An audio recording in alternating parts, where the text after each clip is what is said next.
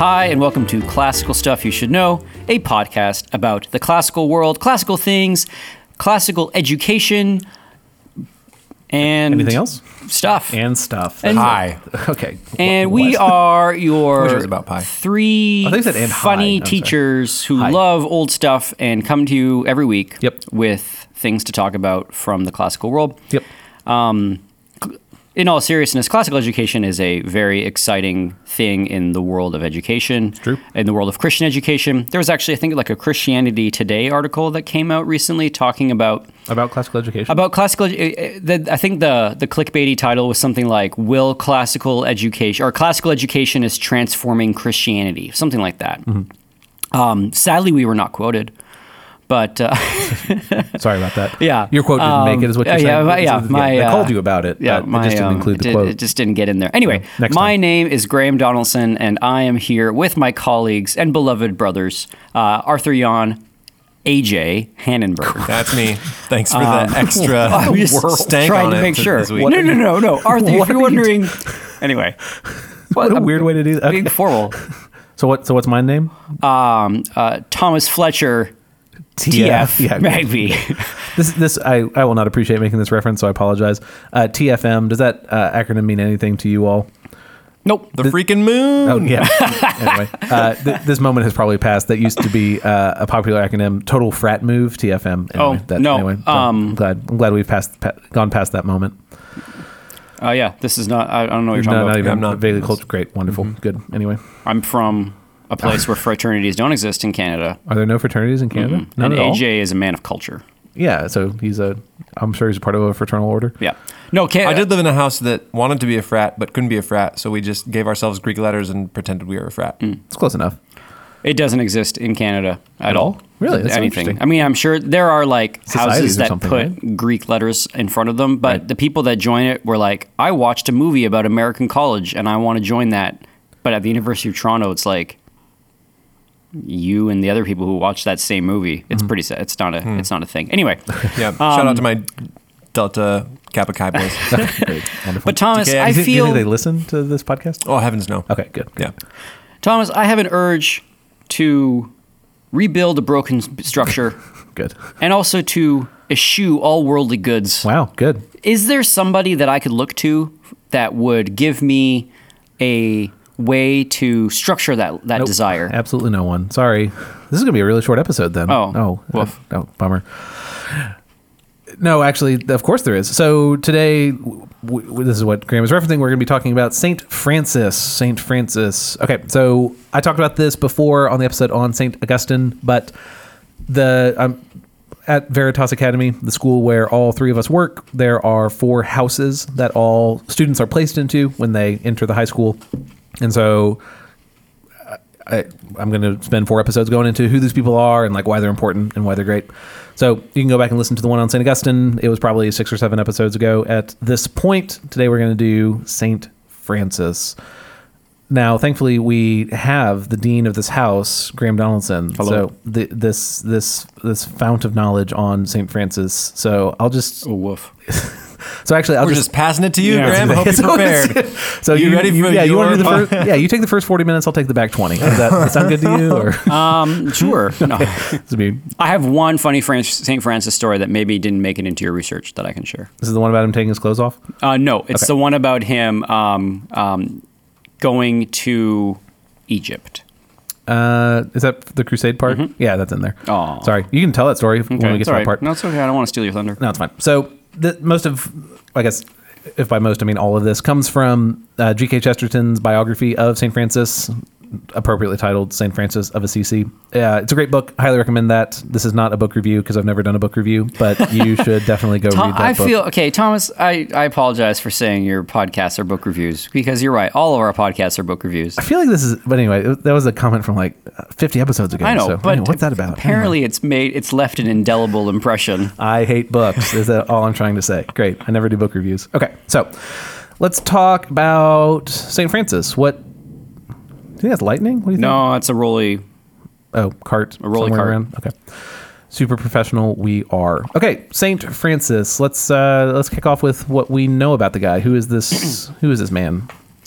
He was the son of a wealthy merchant, It's true. or a wealthy, who did clothing, like who did Silk. fabrics, Yeah, silk. Yeah, silk. yeah. Silk clothing. He grew up in Italy. Yeah. Talked to his stuffed animals when he was young. Talks to stuffed animals. That's exactly right. Seriously?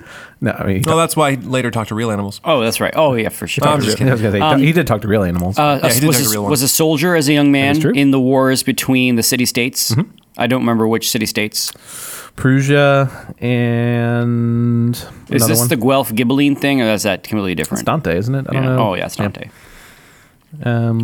They named his city after how people would make fun of him.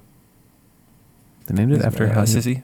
because he's a sissy. Well done, thank you. I was like, wait, how's that work? That was a bad joke. he had I a- apologize, listeners. I was had to think about that. No, it was good. It was feel very Had a ashamed. very dramatic witty. conversion, had a vision of rebuilding a church, took it literally, but then realized Oh, that's maybe an God meant it figuratively. What an interesting point. What else?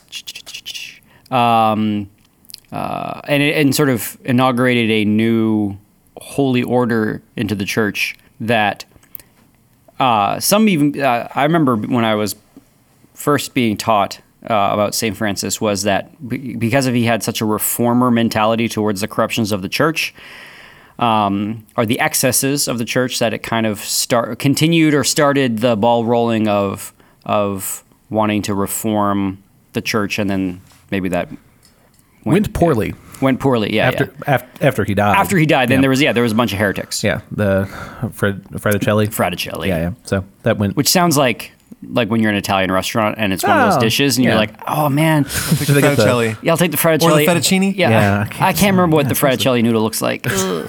Is that the one that looks like a shell? Or the little squiggles. Yeah, it's kind of like all Italian words, though, isn't A it? big thick tube. I like that. Those ones hold the sauce the All best. filled with cheese. Yeah. Yeah, I think all Italian words end up sounding like a food, but I dig it. Okay, cool. So, sure. Wow. Ferrari. Call it, yeah, yes, my favorite. My favorite. I am slowly, very, very slowly learning Italian through Duolingo. So that's been my one observation. Duolingo is getting Latin, Duolingo has Latin, but Duolingo is getting it's in the Latin. It's in beta right now. correct, but it's on there. You can Oh, sign man up for it alive. now. I'm so stoked. Yeah, just do it. Sign up. All right, I'm going to tune you out for a little bit. It's okay. You do that anyway. Okay, so at least you'll be doing something productive. Okay, so Saint Francis. Agricolas. I feel like tuning out anyway. Whatever. Thank you for what's Sorry. when you say Agricola, I think of the board game. What does that word actually mean? Huh? Agricola means farmer. Farmer. That makes sense. It's a board game about farming I got it on my mind, if I'm being farmer. because you are a farmer indeed. Okay, so Saint Francis, born in the late 12th century. He we already talked about this. He's born to a silk merchant that is Pietro Bernardone. That's my wonderful Italian accent. We've already covered all this. That he is born into this life of wealth and some kind of like presumed success might be the right word for it. That he will follow in his father's footsteps, but he has to kind of prove himself first, and that's where we get into these like military stories that Graham is talking about. There are just to mention, Chesterton's biography of Saint Francis is not. I'd say it's probably about half actually the story of St. Francis and half like reflections on the story of St. Francis. Welcome to Chesterton. Yeah, I mean, seriously, yeah. Does it meander by any chance? Quite deeply. Is he sort of all over the Yeah. place? He also, and he repeats over and over the same like verbal pattern of, he will introduce a paradox to say Francis was not this, but he was this, but he does it like 10 times. Which is endearing and wonderful, but just to say Francis was not a manly man, but he was a man of men. You're that. like, oh, what? what does that even mean? Yeah, because the first time he does it, you're like, oh wow, and then you got one. Yeah. Sounds like Chesterton. Yeah. I thought AJ was going to have one too, but yeah, We love Chesterton, just for those who are listening. We love him, but Chesterton is like espresso. I can only have one cup. I want to have more, Yeah. but if I do, I get weird. Yeah. I think we've talked about before. I had a hard time getting through Orthodoxy when we read that as a Veritas book group, however long ago that was. And so for my first time through, the St. Francis biography was an audiobook, and I found it just delightful to listen to have a British man read to me his thoughts on St. Francis. That would make sense. So maybe try that if reading the book itself is too much for you, dear listener. Okay, so So, speaking of meandering, Chesterton opens his biography not by like starting with the life or the birth of St. Francis, because that would make too much sense, but he spends time drawing out what he says that no biography of St. Francis could actually start at that point, because Francis was not just about himself, it was about his time, whatever that means. So what is happening around the life of St. Francis that matters to him? So what's the year 12?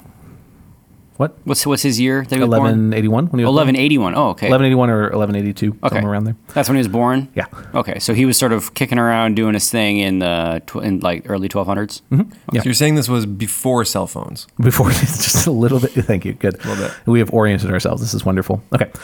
Chesterton says, the reader cannot even begin to see the sense of a story that may well seem to him a very wild one until he understands that to this great mystic, his religion was not a thing like a theory, but a thing like a love affair. We'll get into the details of what makes Francis like that. I guess I'll save that quote for a while. He spends time. Chesterton spends time talking about just a kind of a sense of oldness that the church had at this time, that any kind of authentic faith was not generally valued or important or necessary. He has the creed was still being repeated after the victory or escape, but it is not unnatural to suppose that there was something a little monotonous about the repetition. The church looked old then as now, and there were some who thought her dying as now. In truth, orthodoxy was not dead, but it may have been dull. It is certain that some people began to think it dull.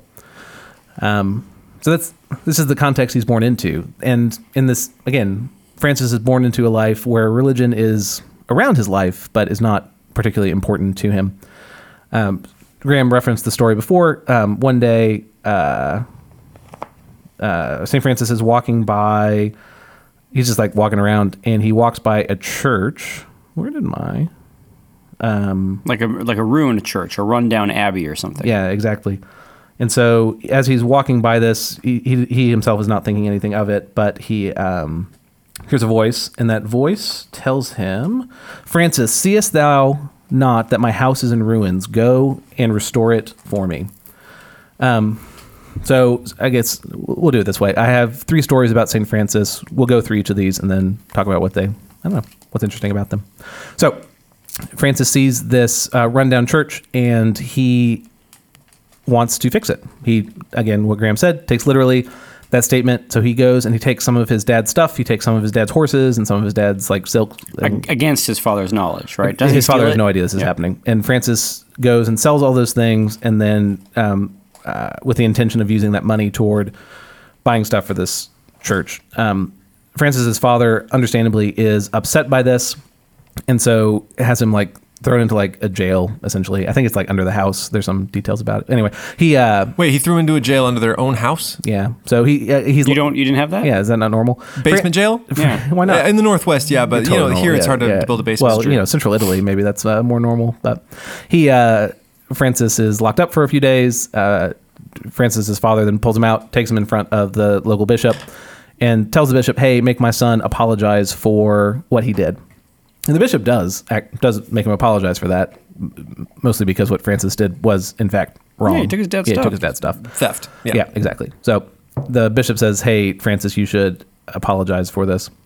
And Francis's response, which anyway, you all have heard me talk about this in assembly. It's a thing that's been bouncing around my head since I first came upon the story. But this is Francis's response. He stood up before them all and said, "Up to this time, I have called Pietro Bernardone father, but now I am the servant of God. Not only the money, but everything that can be called his, I will restore to my father, even the very clothes he has given me." And he rent off all his garments, except one, and they saw that it was a hair shirt. So so Graham's heard of her. I think the version of the story Graham has said is that he doesn't have anything on, right? Yeah. Okay, but this version that's told is the origin of where the Franciscan outfit comes from. That like brown looking robe thing that you see, that's all he had left on. That's all he like had for himself as he rent off his garments. So he does that. He piled the garments in a heap on the floor and threw the money on top of them. So he does return the money.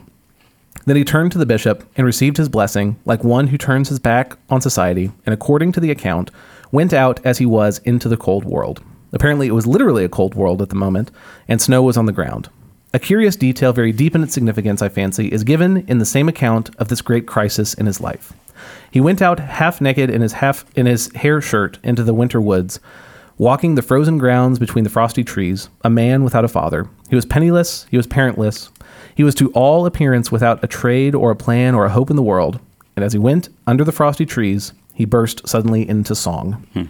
So as he is losing all of his success, as he is losing everything that would guarantee for him a comfortable life, his reaction isn't despair, his reaction isn't sadness, his reaction is to burst into song. He is a bit of a hippie. He is a St. hippie. Francis. Well, that's what, I mean, No, it's true. let's follow that a little bit. Like, I No, can- I can- no, I can but hear even that. so, like there was a movie that was made in the late '60s or early '70s about the life of Saint Francis, but they're definitely like recasting him as like a hippie, the way that we have hippies in the '60s and '70s. What's it? Brother, Sun, Father, Sister, Moon, or something like that. That's the name of that's the- the name of the movie. interesting. Okay. And I've never seen it, but I remember I've just heard people talk about it, and it's less about St. Francis and more about like hippies, and like we can be hippies too, Catholics. I don't know. It was more of a movie that was about its own time that it was made, as opposed to the life, some sort of life of St. Francis. Right. Interesting. But what was I going to say? Oh yeah, do you think we should dress less flashy? There we go. Sure. Do you think that You're just too classy a gentleman. I don't know. I sometimes think about this. Sometimes I think like I should just only wear like white shirts and black pants, or just have like a whole closet of the same simple clothes. I think you're doing us all a favor when you dress that up. What does that mean? You mean my body? Yeah. Oh, Thank you. Okay, great. I mean, it just makes it a little easier to look at. I appreciate that. So it's less I'm just miserable kidding. to But like. maybe my so ugliness- Should we? Good. Yeah, that was a. But maybe that was a my little barb, ugliness but- is it can help is a sanctifying force. You're reminded of like what age can do. Okay, great. Anyway, should we dress simpler? But no matter your reason know. for wanting to do Yeah. that, right? Yeah, I know. So, but maybe this is great. So, Graham, your joking question off the bat was, I want to live an ascetic life. Do I have an example for me? And there's one way of telling the story of St. Francis where you say, yes, there is an example of someone who turned their back on all the success, all the stuff, and was happy. And you can tell that story in a way to totally miss the point. Yeah. And that's what you're saying in that movie that you're referencing. So, sure, you could dress more simply. Why do you want to dress more simply? Right? Yeah, exactly. The most common version of it is, wasn't it? I think it was President Obama who only has one type of outfit that he wears. He has 20 sets of it, but it's the same suit that he has 20 times over. That one time he wore that tan suit. Remember that tan suit? was a That was huge deal. that was Right. a huge deal. Yeah. President wore a tan Really? suit to like a Yeah. meeting, and people were like, Whoa. What's he doing? Yeah. Like- But the reason What are you, a ferry boat captain? "Catch more flies with honey." is that what that is? But the You catch more honeys about being fly. I don't understand Graham, what's happening. sorry. Right? I don't like this at all. But the reason given for that is to limit your energy expended in making a decision. It's not like, the purpose of it is to like make you happier, not anything beyond that. Yeah. So that doesn't make it a bad choice to dress simpler, though. I don't know. If we were I think if you're doing it to draw attention, it comes to the same like. to your simplicity, Yeah, just it sounds to me like letting everyone know that you're fasting with an email blast, right? yeah. I mean, and then that. I'll stop doing that too. Could you please? That would be wonderful. But, I've been meaning to talk to you about your email blasts. yeah, but that doesn't. But still, his example is to leave those things behind him. There's again, there's something. So It's the hardcoreness of Francis that always that's like appealing, right? is appealing and always like freaks me out. Yeah, but that's and part of it is funny that you're the dean of the House of Francis because Francis was not particularly intellectual, right? And you are. That's what I say is the funny part. Whatever. You are. Thank you very Whatever. much. Stop. So, Good so dresser, what's that? a flaunter of wealth. Okay, great. So, yeah, so you are immoral in all the way. No, I'm just saying, sorry. But yeah, Francis was not like particularly well read. He, I think, somewhat notoriously did not see the value in reading a whole lot when he had God and had the Bible. Like he didn't need a lot more than that. So there's a simplicity there. Anyway, You are very different from St. Francis, It's true. is all that to say. Okay, I dig it. All right, let's I should have been in the house of Thomas Aquinas. Anyway, Aquinas would be a wonderful house. Francis is great too. Francis is great as well. Some students make jokes about there being in house of Thomas Aquinas for how much I reference Thomas Aquinas. So I think I would be okay with that. Okay, so what other stories do we see of St. Francis? So,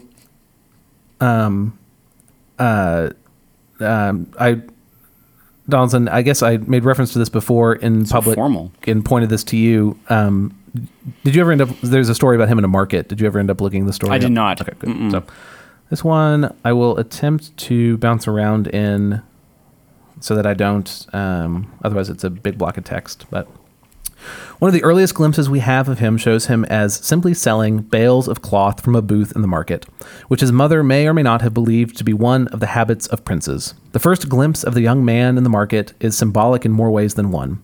An incident occurred, which is perhaps the shortest and sharpest summary that could be given of a certain curious thing which were a part of his character, long before it was transfigured by transcendental faith. While he was selling velvet and fine embroideries to some merchant of the town, a beggar came imploring alms, evidently in a somewhat tactless manner. It was a rude and simple society and there were no laws to punish a starving man for expressing his need for food, such as have been established in a more humanitarian age. Isn't that good? I thought that was. And the lack of any organized police permitted such persons to pester the wealthy without any great danger. So anyway, he's talking with a merchant. This fellow who has no money is asking for money. It's viewed as rude that he's interrupting their conversation because he's hungry.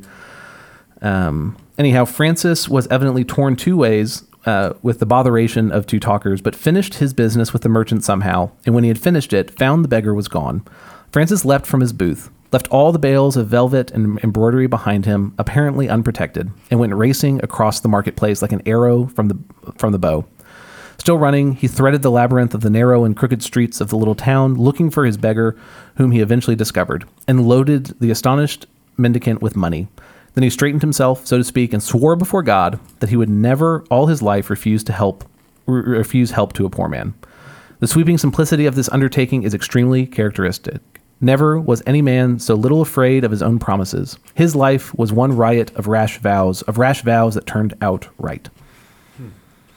So this is before he is like actually Christian or saved, but they're just these glimpses of him being someone who is giving, who's willing to make bold promises like that. There's something in this that I want to pose to you all. So when we at a classical school talk about the liberal arts, we call them that because they make a man free. Mm-hmm. And there's something in Francis that is free, that he is not slave to wealth or his family and is willing to turn his back on those for a greater good. He definitely has the temperament, an extreme temperament. He has a temperament of basically just not caring about what people think of him. Yep. I don't know if it's not a criticism because you wouldn't criticize him for this because of ultimately what he did, but it is incredibly difficult to also think about him abandoning his family. Sure.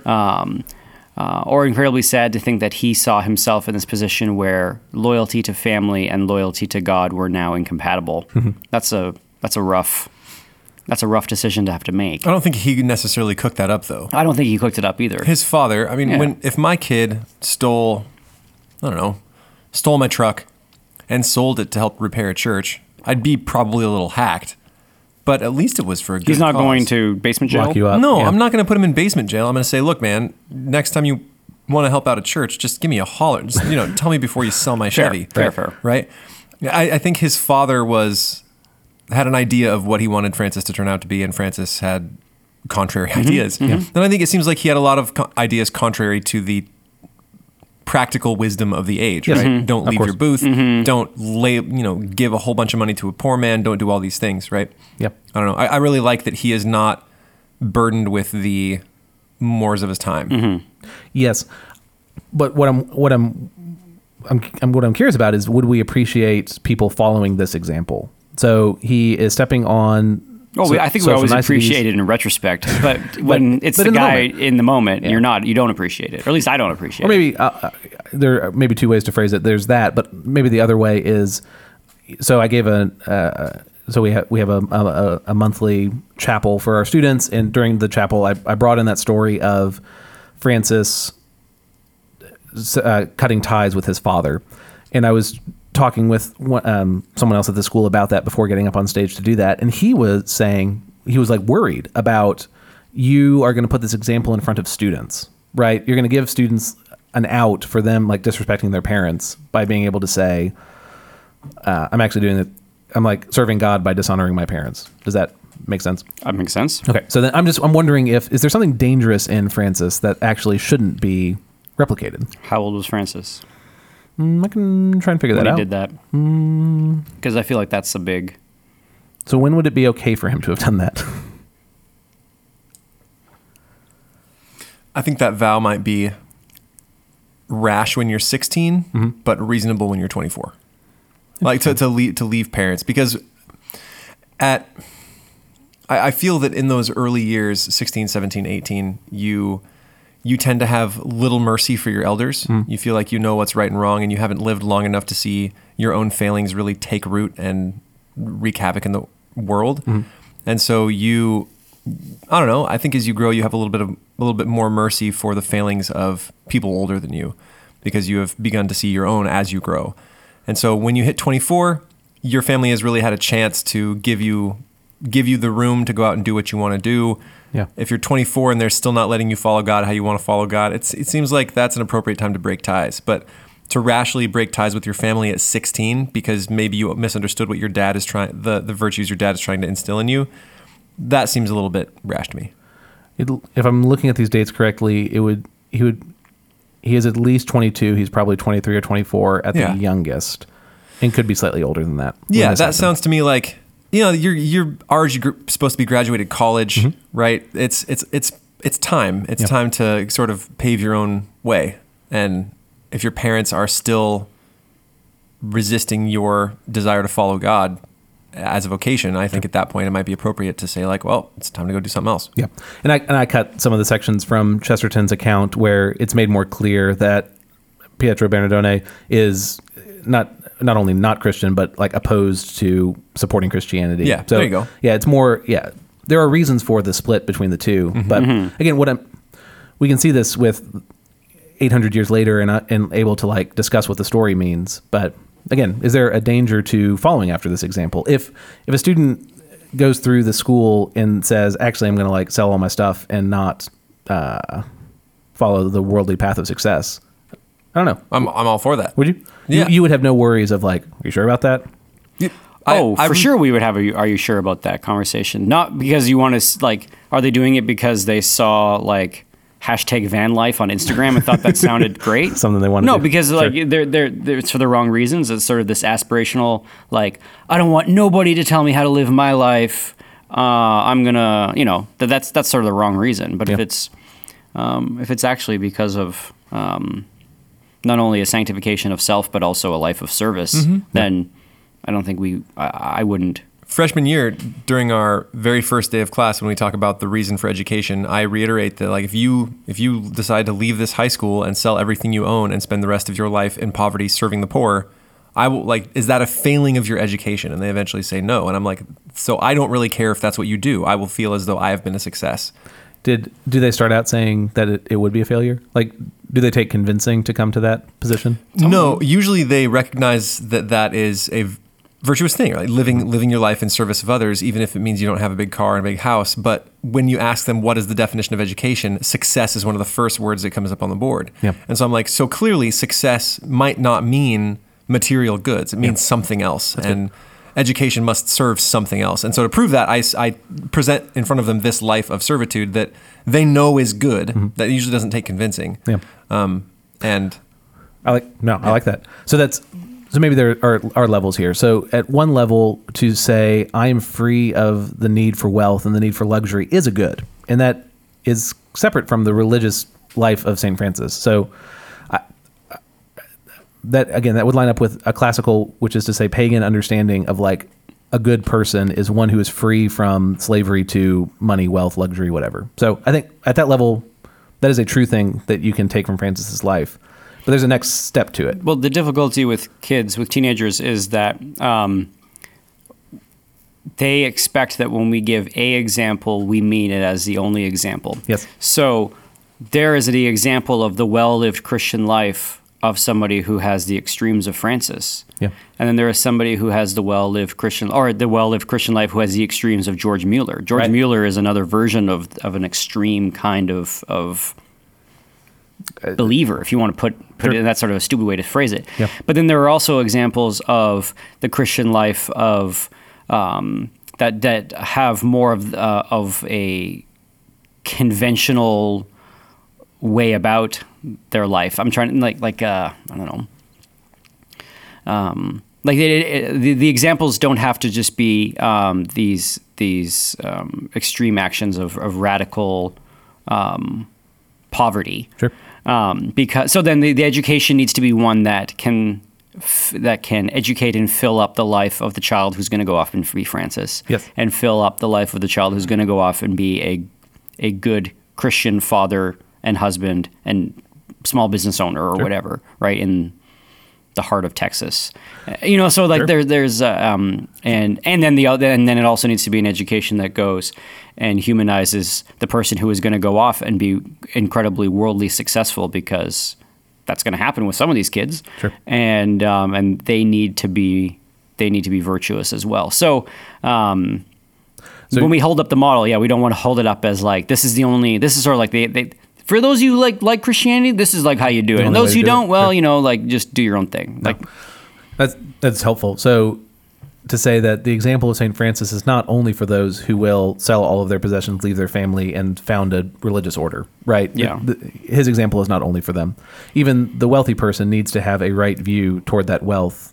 And that's, Francis was still accumulating money, but for the purpose of rebuilding a church. Mm-hmm. So anyway, this is helpful. I like this. That's a good way of looking at it. The next step I was going to take that to is that I think, again, it's fine to take any of those points away from it. To be free from being controlled by money is a good thing. But there's a next step of like why Francis himself was actually doing any of this stuff. And that's, I'll just read the quote. "It is the highest and holiest of the paradoxes that the man who really knows he cannot pay his debt will be forever paying it. He will be forever giving back what he cannot give back and cannot be expected to give back. He will be always throwing things away into a bottomless pit of unfathomable thanks. Men who think they are too modern to understand this are in fact too mean to understand it. We are most of us too mean to practice it. We are not generous enough to be ascetics. One might almost say not genial enough to be ascetics. A man must have magnanimity of surrender, of which he commonly only catches a glimpse in first love, like a glimpse of our lost Eden." So, yes, Francis was free of those desires, but he was also giving it because of something he wanted. When he gave up all of his wealth, he got more in that moment than he gave up. Is that a fair way to phrase that? Mm-hmm. And so I think there's an example in that, and this is more a religious point, so I don't know, skip ahead if you don't want to talk about this. But I just think the example that's given of sacrifice here is so helpful to see that Francis is not just giving things up because like he should. He's giving things up because what he gets is more. He bursts into song the moment he walks away from everything. And I think that is a model for what we get out of that sacrifice. And we have like secular versions of this, right? Like those movies of the guy who's got the high-paying job and he's got all of the pressures, and then he either gets fired or he has some sort of epiphany and he realizes like the simple life of family is what I've wanted all along. Merry Christmas, right? Like we have the secular version of that type of realization that, oh my goodness, the game I'm playing or the system that I'm in is not a healthy, happy one, and it's not giving me the life that I wanted. But Francis has the added layer of this, which is, in those movies, they hold up another good, my sort of tongue-in-cheek reference to being like family. I think of Family Man. Remember the Nicolas Cage movie Family Man? Yeah, sure. Right. So then the idea being that living for family, even though it's crazy and chaotic, is more meaningful. Yeah. But Francis has the ultimate answer, which is the life lived wholly for God, and to giving up everything that sort of hinders that is one that ultimately is fulfilling now and forever. Yeah. No, So hence the bursting into song. Yeah, this all ties in with what we talked about. Those 2 back-to-back episodes of Praise of Folly and Discipline were very helpful for me to understand. Again, the point of the Discipline episode is that discipline is not an end in and of itself. Discipline is like toward and for something. And Praise of Folly was one of many points was that there needs to be some like amount of action in a person. Like you must be pulled out of yourself towards something, and you're pulled toward things you want. Does that make that's a better motivation than to say I'm running away from things I don't want? So, Yeah. I think that's similar to the point that you made about the student, right? If the student is giving up everything because they don't want to be a part of the system anymore, and they're tired of everything, and they don't like people, and they want to be doing that's maybe not the best reason to sell all your stuff and go live on the land. But if you are running towards a life of servitude because you know that's what you want, and that all the things that you have are hindering you from this life of servitude, then that's probably a better reason, right? Yeah, actually, Thomas, we were even talking about this before the podcast started. We do our students a disservice by only painting for them one possibility of the Christian life.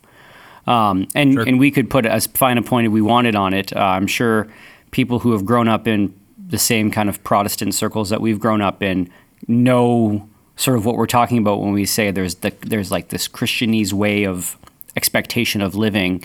And I don't even want to get into it, but I think we do our students, and we also sort of do the modern church a disservice by saying there's really only one way to live and be Christian in your lifetime. So there are other ways. There are other ways to do it and be faithful. Anyway, yeah.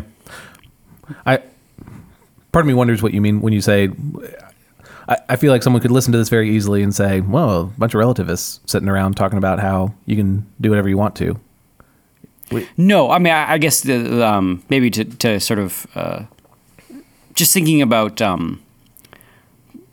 very basically like intentional communities, right? Like new monasticism that sort of propped up and came around the early 2000s. I don't really know how it's doing these days, but probably there was poorly, people in our church that I remember in Toronto that were successful people who college educated, had sort of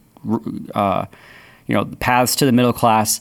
And they all sort of said, what we're going to do is we're going to buy houses in a really poor neighborhood. We're all going to basically do everything except take a vow. Like, we're going to dedicate ourselves to being in there, and we're going to take more of a life of poverty, living, and then establishing roots in a neighborhood in order to live life together.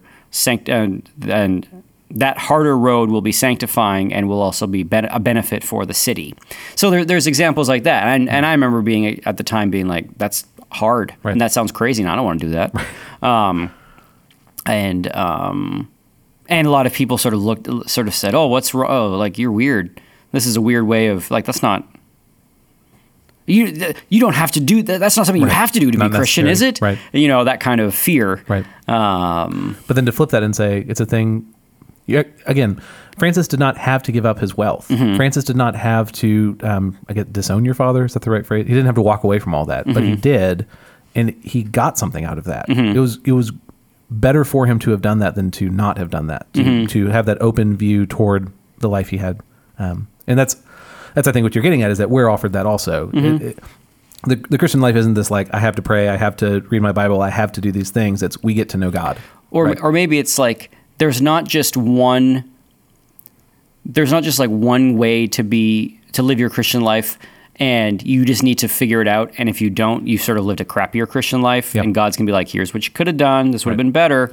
I don't know. I feel like a lot of Christians have the same fear that people, or the same sort of hesitancy that people have when they start playing like a very long and involved game, like a role-playing game. Like, I want to min-max this thing. Like, I want to have the best optimal path of playing this game that you can have. Whereas, like, Francis made decisions about how he was going to live and got God because he was seeking after God. And you could conceive that Francis, if he had sort of kept his wealth and used his wealth to have an influence for God in the city, and then also decided that he was going to play a long game of reconciliation with his father. Like that could have been a Christian life too. God could have been so like if you were honestly seeking after God, the choose your own adventure life is going to have happy and not happy. You may not be happy the whole way through, but it is going to be a life of satisfaction and a life of worth. Let's put it that way. Sure. But what he did not have to be the only way. It's not the only example for Christians. Not everyone has to do what Francis did. Is that? I think there is something deeper going on, again, of an openness with those things, not clinging to what a person has. But that doesn't mean you have to follow the exact choices that he makes. Is that fair? Okay. We're kind of dancing around a quote that Lewis makes. These are the opening lines of The Weight of Glory. So there's no context you're missing, I promise. If you ask 20 good men today what they thought the highest of the virtues, 19 of them would reply unselfishness. But if you asked almost any of the great Christians of old, he would have replied love. You see what has happened? A negative term has been substituted for a positive, and this is of more than philological importance. The negative ideal of unselfishness carries with it the suggestion not primarily of securing good things for others, but of going without them ourselves, as if our abstinence and not their happiness was the important point. I do not think this is the Christian virtue of love. The New Testament has lots to say about self-denial, but not about self-denial as an end in itself. So, anyway, so there you go for Francis 1. Okay, so we will move toward a final story. This is kind of, maybe intermission is the story that Graham wants to tell. Is this the story where he goes to Damietta? You can tell that one, and then the final one is the Stigmata, his like final. Oh, gotcha. Yeah. So Damietta, so there was a crusade going on, and we're going to be talking about the Crusades in the next podcast. We're going to be starting a series, maybe a two-parter on the life of the Templars. Spoilers. A 20-parter? Two-parter. It's going to be a Plantagenet 25-part series. Plantagenets ended because King Henry IV is now king, and he is not technically a Plantagenet. We can do the War of the Roses if you want to. Sure. I do. That sounds great. Seriously. Here we go. Well, buckle up for blood. Okay. So we're going to talk about a little bit about the Templars. Yeah, fair point. And so the Crusades, terrible thing. Right. And there was a siege going on in a city called Damietta, which is right on the coast of Egypt on the Mediterranean. And so the Templars were there, and they were fighting whoever they were fighting in Egypt at the time. And Francis goes, and he's like, I'm going to end the crusade by converting the Muslims. And so he goes and in his poor outfit with his bare feet, he travels all the way to Egypt. And he goes to the sort of headquarters of the leading, is that the Saracens? The Saracens or whoever it was. I can never keep all of the different.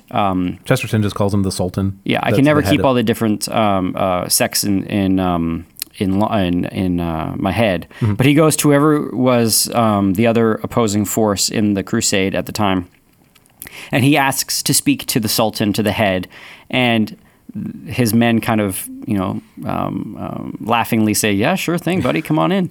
And they let him in. And nice clothes, weirdo. Yeah, exactly. And Seriously. then Francis gives a 2-day-long impassioned speech about sort of the virtues of Christian life. And the Sultan was very conciliatory and was very kind and, treated Francis very well and gave him a place to sleep and listened to him and entertained him. And then when Francis was done, so Francis is like, "So, are you in?" Baptism? Yeah. And the Sultan was like, "No, thank you. We'll continue the crusade." And then Francis went home.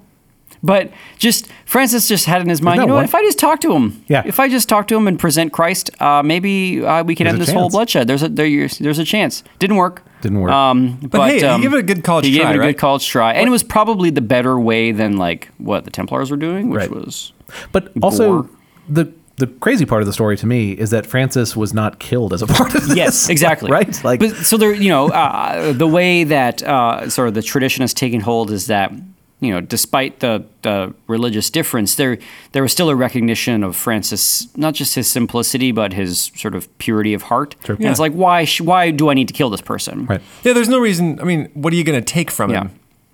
Unless he's some hero. Anyway, Unless you have this You're view killing of a hero of the opposition. Exactly. Right, But that's not really how. But we'll talk would've- about that next podcast, because that's sort of our popular conception of the Crusades, is that it was a war of hatred between religious differences, and that's not what it was. And I mean, if you kill Francis, all you're going to do is like create a martyr for the other side. Yes. I feel like that is the worst decision you could make as a leader. You gain nothing from it. Like, he's not leading any troops. He doesn't have any secrets that you can torture out of him. The only thing you do is make everybody really mad because this guy was really nice, right? That's the only possible thing you could do. So hearing him out and then saying, no thanks, baptism isn't my style, seems like a better decision. Sure. Makes sense. All right, so that's a story from close to the end of Francis's life. The final big story of his life, I'll read through here. These next series of quotes you might hear me quoting for a while. Subject, however, to truly sacred doubts, I will confess that to me personally, this one solitary and indirect report, which he's about to say, that has come down to us reads very like the report of something real, of some of those things that are more real than what we call daily realities. Even something, as it were, double and bewildering about the image seems to carry the impression of an experience shaking the senses, as does the passage in Revelation about the supernatural creature full of eyes. Okay, it would seem that Saint Francis beheld the heavens above him, occupied by a vast winged being like a seraph, spread out like a cross. There seems some mystery about whether the winged figure was itself crucified or in the posture of crucifixion, or whether it merely enclosed in its frame of wings some colossal crucifix. But it seems clear that there was some question of the former impression, for St. Bonaventura distinctly says that St. Francis doubted how a seraph could be crucified, since those awful and ancient principalities were without the infirmity of the passion. St. Bonaventura suggests that the seeming contradiction may have meant that St. Francis was to be crucified as a spirit, since he could not be crucified as a man. But whatever the meaning of the vision, the general idea of it is very vivid and overwhelming. St. Francis saw above him, filling the whole heavens, some vast, immemorial, unthinkable power, ancient like the Ancient of Days, whose calm men had conceived under the forms of winged bulls or monstrous cherubim, and all that winged wonder was in pain like a wounded bird. This seraphic suffering, as it is said, pierced his soul with a sword of grief and pity. It may be inferred that some sort of mounting agony accompanied the ecstasy. Finally, after some fashion, the apocalypse faded from the sky, and the agony within subsided, and silence and the natural air filled the morning twilight and settled slowly in the purple chasms and cleft abysses of the, I don't know the name of the mountain, sorry. The head of the solitary sank amid all that relaxation and quiet in which time can drift by with the sense of something ended and complete. And as he stared downward, he saw the marks of nails in his own hands. That's the end of one chapter, the end of the very beginning, just 2 sentences of the next chapter. The tremendous story of the Stigmata of St. Francis, which was the end of the last chapter, was in some sense the end of his life. In a logical sense, it would have been the end even if it had happened at the beginning. But truer traditions refer it to a later date and suggest that his remaining days on the earth had something about them of the lingering of a shadow. So he has this incredible religious experience, and then Crazy vision. and then it's almost, there's no point to anything else in his life after having seen that, to have been like, to come face to face with, again, the Ancient of Days is the way that Chesterton's describing it there. And then the vision manifests itself bodily on him, and he has the wounds Of Christ. The wounds of Christ, which is, I mean, kind of crazy. I think kind of crazy is the exact, I mean, that's my reaction to hearing that story. Yeah. Maybe you two are too polite to be like, that doesn't sound like a thing that happened.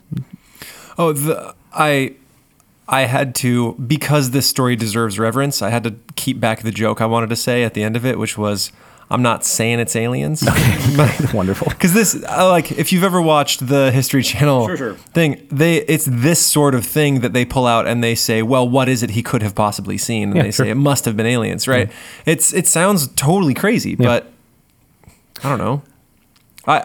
We've talked about how the world itself is a magical place, and the only reason we think it's not magical is because we've gotten too used to the magic. That we can plant a seed in the ground and a tree comes forth is total insanity. Yeah. And I try my absolute very best to not disbelieve the magic of the old world simply because I haven't seen it with my own eyes, and not remove magic from the world simply because I am incredulous. That's fair.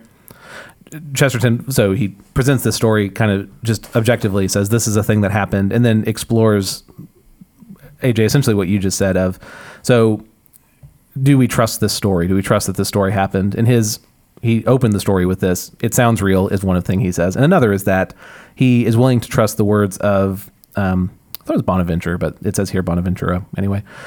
So to trust the words of St. Bonaventura in one paragraph, but not trust the words in the next paragraph seems inconsistent, right? To say, this is where he's like telling the truth and this is where he's lying, or whatever the right term would be. It's unfair to those saints who are recounting it. And then this ties in with that. This is a quote from, I think it's the first chapter. It's much earlier in the book, but references this scene.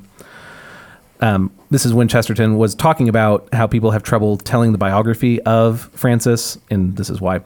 These distinguished writers found things like the Stigmata a stumbling block, because to them a religion was a philosophy. It was an impersonal thing, and it is only the most personal passion that provides here an approximate earthly parallel.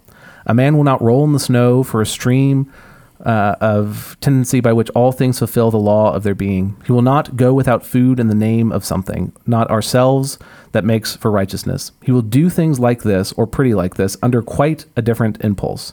He will do these things when he is in love.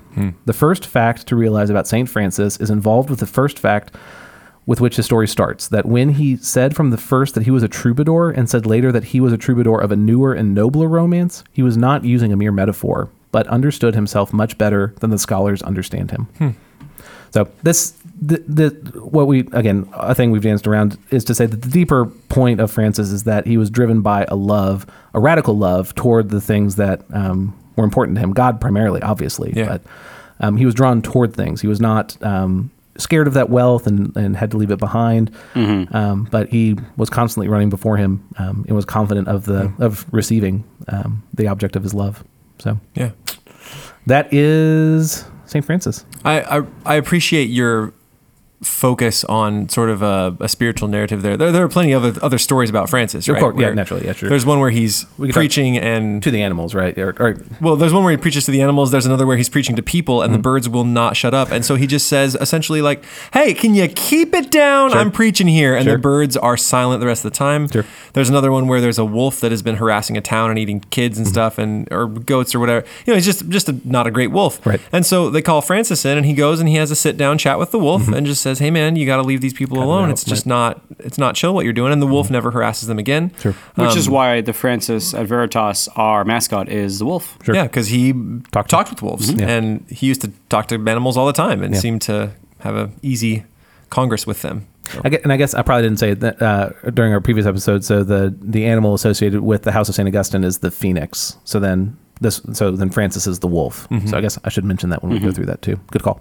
Yeah, there are many more stories to tell about Francis. Yeah. Again, the biography Chesterton writes, the audiobook of it is 4.5 hours, and here we spent 53 minutes, and his is a short biography. So there is so much more to tell of the life of St. Francis. This is what, again, my context is in student life, in putting forward heroes, first for myself, but then also for the students I work with. And so that's, the spiritual tradition of Francis is what appeals to me most. I probably should have prefaced with all that. And the city now is beautiful. I mean, it's mostly... You've been, right? Tourism. Yeah, it's tourism just around St. Francis and his large cathedral there. And it's a fun question to ask. How do you think he would have felt about this massive cathedral built in his name? Is it elegant? Is it, or is, what's the word I'm looking for? Opulent, I guess? Adorned. Yeah, it is kind of opulent. There's a lot of paintings and frescoes, but it still houses the continuing Franciscan order, which I think is great. Yeah. And it maintains a city, right? Assisi still kind of runs because of a lot of tourism centered around him. Yeah. It's a beautiful city with some really nice restaurants. So if you want to go and have an incredible view and a really nice, what was the word that Fraticelli? Fraticelli? Yum, yum. Some really nice fraticelli. No, you don't want to talk about Fraticelli and Sisi there. not a huge fan. Speaking of, what were the Fraticelli? Do you remember what their heresy was? So St. Francis had this life of poverty, and he did that again because of the good that he had received and he wanted to give back. That was the quote from earlier. Well, the Fraticelli come after Francis's death, and they essentially take that the step further to say, actually, property is immoral. Property is bad, and no one should have any of it. And so, I don't know if heresy is the right word for it. It was an order that was. I actually don't know what the condemned. I was going to say excommunicated, but I don't actually know if that's anyway. I don't. They were deemed like not orthodox. They were put down. So, yeah. Who's the leader of that? Was it Tyler Durden? Yeah, that's exactly right. Yeah, sure. But I thought the Fraticelli had some like sexy thing too. Probably. If you read The Name of the Rose by Umberto Eco, they talk about the Fraticelli. That's a great book. It's a great book. The ending is a bummer, but it's kind of the point. Anyway, they talk about the Fraticelli as a part of that. But The Name of the Rose is also about the, I guess they were heresy trials because they recount them in kind of vivid detail.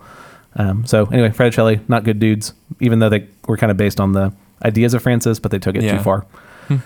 Chesterton covers them at the very end and says that the Fraticelli... Well, they're like slaughtering property owners and this kind of thing. That's pretty weird to take a saint's ideas too far. Is that the first time that's happened? Yeah, probably the only time that ever happened. Yeah. I don't know if I said this before with Augustine, but Augustine's theology is used to justify the Crusades, which I guess we'll talk about next episode. So anyway. Fun stuff. Yeah, all these poor saints being taken out of context. That's why I'm proud to be part of Mueller, where he didn't present a theology at all. Yes, so kind of fair. Just prayed a lot and helped kids. Yeah, that's why having read his autobiography, I think his will be the hardest episode to spend 50 minutes on. For sure. Man, his autobiography is literally just, I needed something, I prayed for it. I got it. Yeah, delivered. Over and over again. It's like the Amazon of prayer. It's amazing. but it is bonkers. Anyway, we'll get there. Yeah, it's great. The story is great. So anyway, that is a brief introduction to St. Francis of Assisi. Thank you, Thomas. Thank you, Graham. So this has been Classical Stuff You Should Know. If you have any questions or concerns or things you want us to cover or any more submissions to Classical Stuff Bingo, you can email us at classicalstuff@veritasacademy.net. You can tweet at us at Classical Stuff, CLSSCAL Stuff on Twitter. You can find our episodes on classicalstuff.net. And a quick note, if you are looking for some of our earlier episodes, those can still be found on our website, classicalstuff.net. They have rolled off of iTunes. I think we're starting around episode 7 now. Just keep scrolling. And so it's going to keep on going that way. We can only have about 100 episodes listed, but you can find our early stuff on our website. Cool. It's still there. That is it. Roll. Well, and this is the Classical Stuff guys signing off. Signing off. Ciao. Bye. Bye.